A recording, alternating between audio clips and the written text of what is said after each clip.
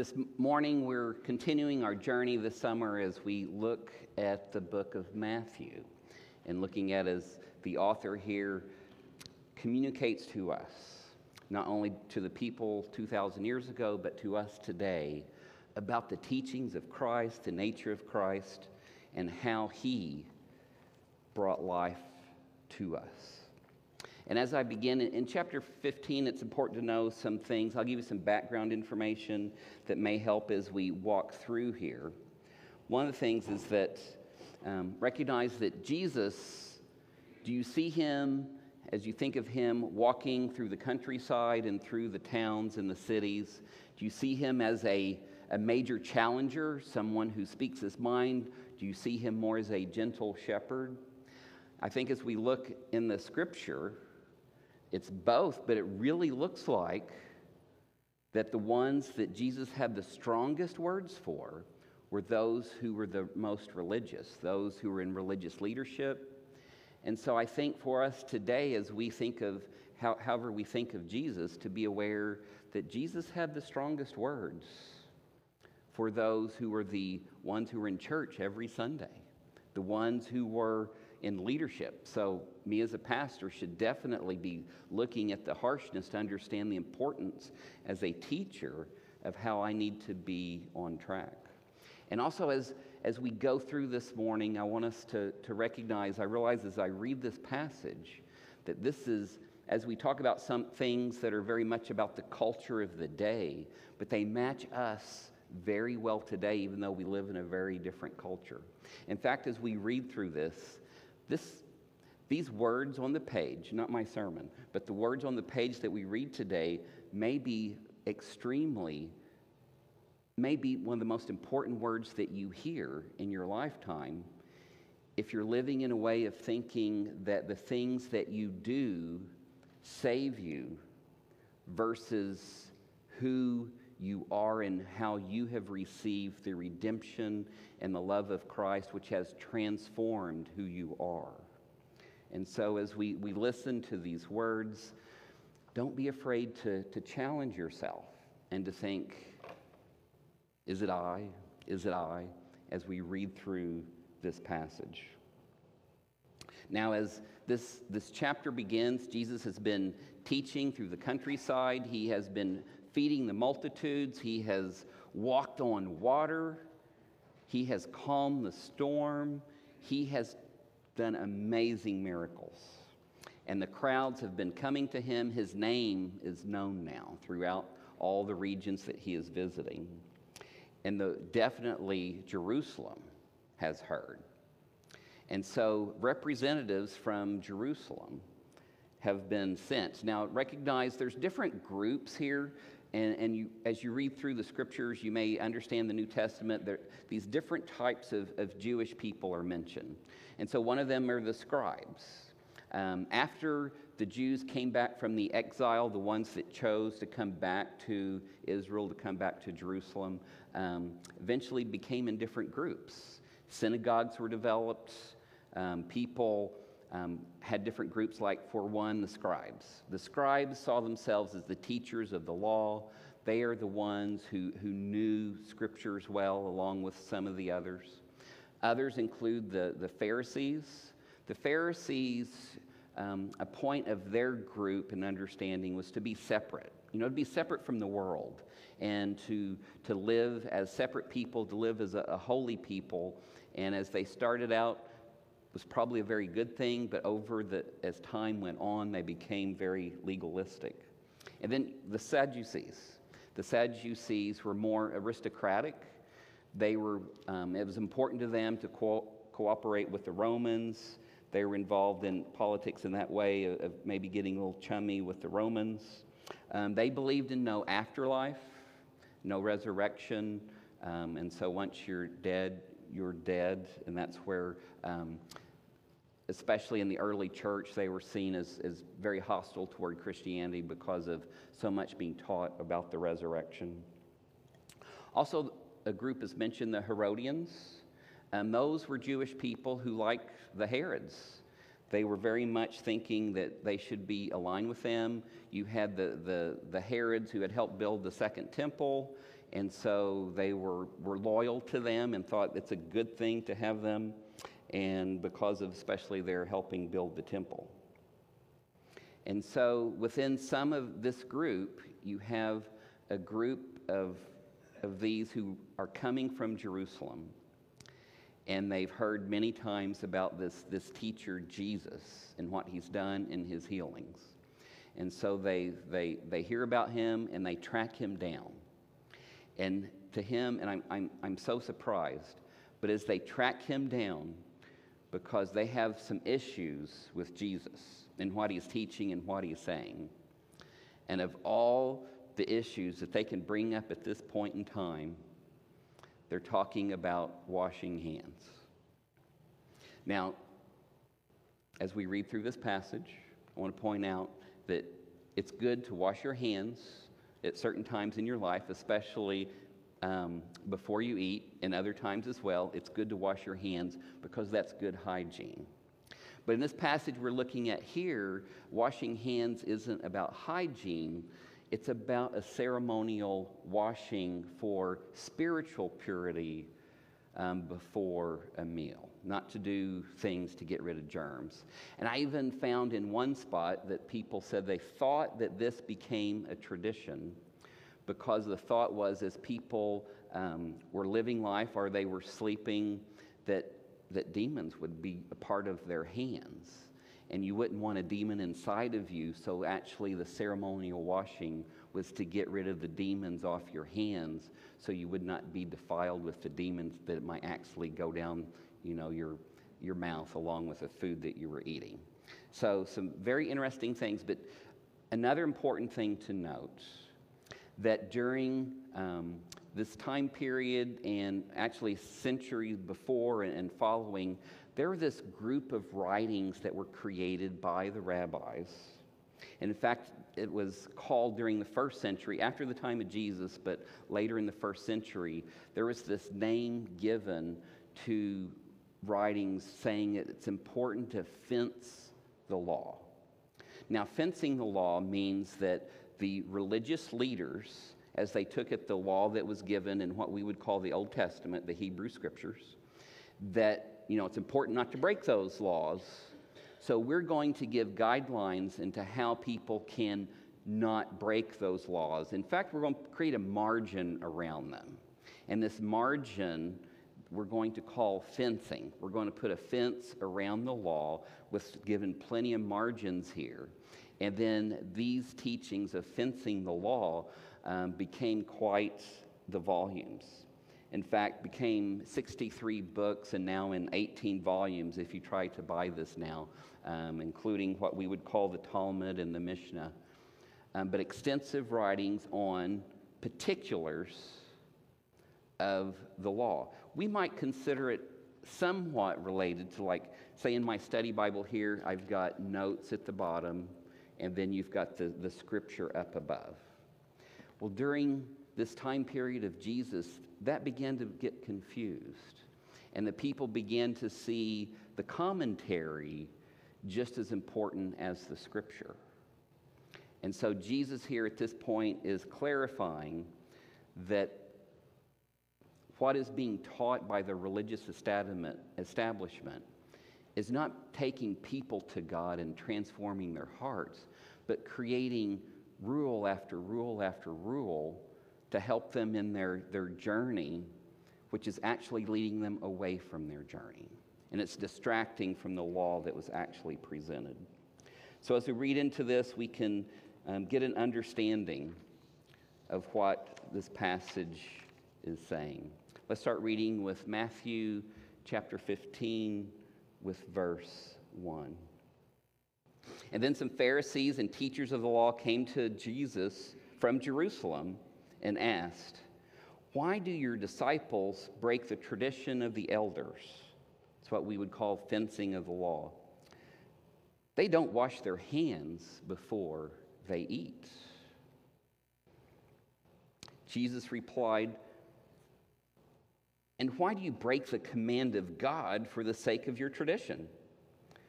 For God said, 'Honor your father and your mother,' and anyone who curses their father or mother is put to death. In the 5th commandment, we know this. But you say that if anyone declares what is right might have been used to help their father or mother is devoted to God. They are not to honor their father or mother with it. Thus you nullify the word of God for the sake of your tradition. So this passage here is referring to a word that is used in the scriptures. And in this word, it's looking at this aspect of honoring God by devoting things within your household and your property to God, but used as such a way as to preventing, say, your aging parents from having access to it. So let's say an aging parent is needing some transportation, and they say, "Son, can I have your camel? I need to go to Jerusalem." And then the son would say, "Sorry, this camel is devoted to God, and therefore they do not have to give that camel to the parent." Now the son can go ahead and use this camel, even though it's devoted to God, and have full use of it. But it doesn't have to be given to the parent. So Jesus is pointing out, you're breaking one of the commandments by fencing the law incorrectly, and because of this, you're actually causing people to sin in how you're doing things, rather than allowing hearts to be transformed. In fact, he uses the word hypocrite. Now, the word hypocrite is actually from a Greek word, and it means an actor. And you may recall in drama, you have the mask with the smiley face and the frowny face. And I was looking up, when did these masks start using? Well, this is contemporary to this time. And I found it very interesting. It's not only in this culture, but in Asian cultures as well. In their theater, the actors would wear masks. And so he's pointing out here that you are an actor. You are wearing a mask because you're saying one thing with this mask on, but how you're actually doing things yourself is very different. You're teaching yourself and others to think that you're honoring God with your lips, as he's quoting here from Isaiah. And let's just go to that. I'll start with verse 7. You hypocrites, Isaiah was right when he prophesied about you. These people honor me with their lips, but their hearts are far from me. They worship me in vain. Their teachings are merely human rules. This is from Isaiah 29. So Jesus is quoting this Hebrew passage, pointing out to them that as they have tried to fence the law, they're actually leading people away from having their hearts being transformed. Jesus called the crowd to him and he said, "Listen and understand." So imagine as Jesus is here, you've got this delegation from Jerusalem, and they're all in their fancy robes, and they're asking, and I still think it's odd they asked this one question out of all the questions they could ask about washing hands.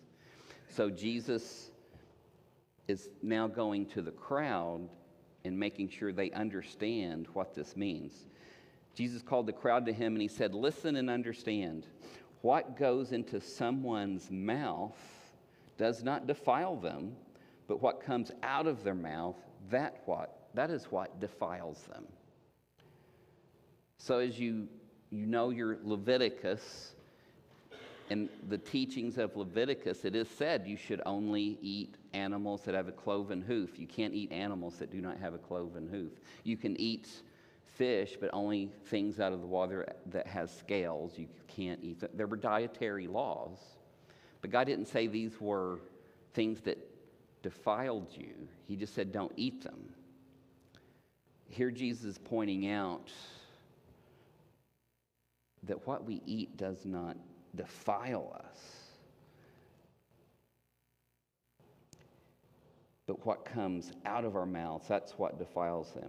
Then Jesus came to him and asked, and I just think it's really funny. As Matthew is writing this, and I'll ask you this question, do you know the Pharisees were offended when they heard this? So what's the answer to that? Did Jesus know, the one who just fed the thousands, he's healed, he's calmed the waters, he's walked on the water, and does he know that what he said has offended the Pharisees and the scribes? What's the answer? Yes, Jesus obviously knows that. Jesus replied, "Every plant that my heavenly Father has not planted will be pulled up by the roots. Leave them. They are blind guides. If the blind lead the blind, both will fall into a pit." Here he's referring back to earlier in Matthew. We learned that Jesus talked about the wheat and the tares. And he said, leave them. In the end, there will be separation. Don't you love Peter in 15? He says, explain the parable to us.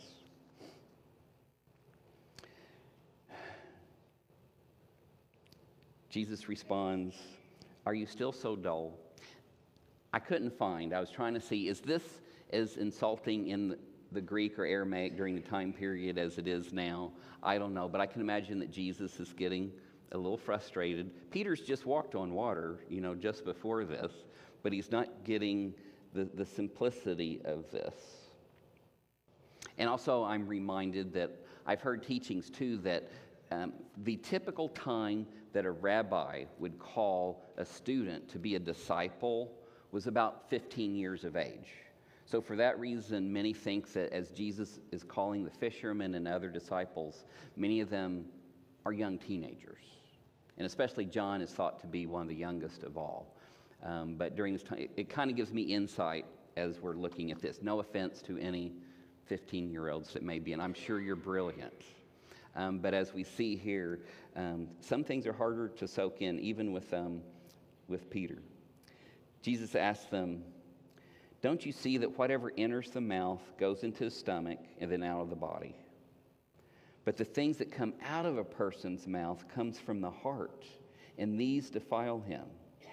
For out of the heart comes evil thoughts, murder, adultery, sexual immorality, theft, false testimony, slander.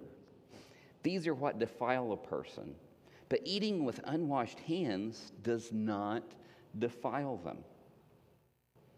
And as we listen and we read this passage, it may seem so obvious to us. All this is so obvious. We know that we're not defiled. We do not have sin because we wash our hands or don't wash our hands before we eat. But I think in our own way, we fence the law. You're like, how do we do that, Randy? You see, it is so easy for us to fence our own law. And what we often do is, and I find myself doing it, is you take certain teachings and you put everything around that, and as long as you follow that, then you're good. And then you kind of just don't worry about all the other stuff. And Jesus' teachings are tough as he's talking about how to be extravagant in your love for others and your forgiveness, and looking at the extreme calling of devotion to him as Lord. Isn't it a lot easier if we just think, if I've been baptized and dunked under the water and come back up out of it, then I'm good. I can do whatever I want for the rest of my life. And we may not say that outright, but sometimes I think how we live our lives, it looks that way. You see, it's easy to point to something that we've done in the past to pointing to our salvation, rather than looking at is our heart transformed? Is our hard hearts, have they become soft? And as I read in the passage from John, as Jesus is sharing with disciples at the Last Supper, are our hearts being transformed? Are we allowing God to dwell? Are we allowing ourselves to live with God? So that we're in this constant dialogue inside of us, allowing God to transform who we are. You see, when we're transformed, then following the commands of Christ becomes something that's natural rather than following the ways of the flesh. So fencing our law, how do you fence the law in your life? How does Randy fence the law in his own life? How do I look to certain things and saying, as long as I do this, I'm good? For some of us, it may be regular church attendance. It may be being a really good tither. It may be going to church once a month. You're good if you get into the church once a month. Or it may be a great hymn singer. Maybe it's, I attend Sunday school, so I'm a really good Christian. I don't know. But I think it's very important that we examine ourselves and see, do we point to something that my salvation is from that? And is that thing that you're thinking about something that you've done rather than what Christ has done on the cross? Christ's work on the cross is the only thing that we can point to understand this gift of righteousness that God has given us. And as we truly understand that and allow Christ to dwell here, transformation only can have its way. You see, you can have dirty hands and a pure heart if God is your heart. But if you have clean hands, that doesn't say anything about your heart. Anybody can wash their hands. Anybody can be dunked. Anyone can come to church every Sunday. But what defiles us is what comes out of our hearts. My question for us this morning, what does honoring God with my heart look like in my life? So as we strive to honor God with our hearts, what does that look like in your life? How is your internal self being transformed by Christ? Is Christ living in your heart right now? Is Christ dwelling right here? If not, all we have to do is open our lives up to Him, surrender ourselves to Him, and say, Christ, I've been running life on my own. I've been doing things on my own terms. I've been trying to be good, but only you are good. All we have to do is say, God, I need you.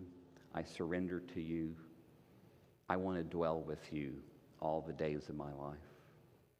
And then allow Christ to come in and begin that cleansing work and that transformation to transform our hard heart to a heart that looks more like the heart of Jesus. Heavenly Father, as we look to you, God, let us understand your heart through your teachings so that we know what it looks like. Don't let us look around at those around us to get an example. Don't let us look at great speakers, great preachers, or our neighbor who is such a nice and caring person. God, may we look only to you as our source of understanding what a transformed heart looks like. God, help us truly be living out of dwelling with you, and help us to understand what that means. And God, help us not to be afraid to admit that we've been wearing a mask, that we have been putting on a mask and coming to church. God, help us to understand that you want us to take our masks off and just be real with you, to be real with ourselves, to be real with others, and to admit we're on a journey and that we're allowing this process of becoming more like you to become part of our daily existence as we learn to grow into you and who you call us to be. In your precious name, amen.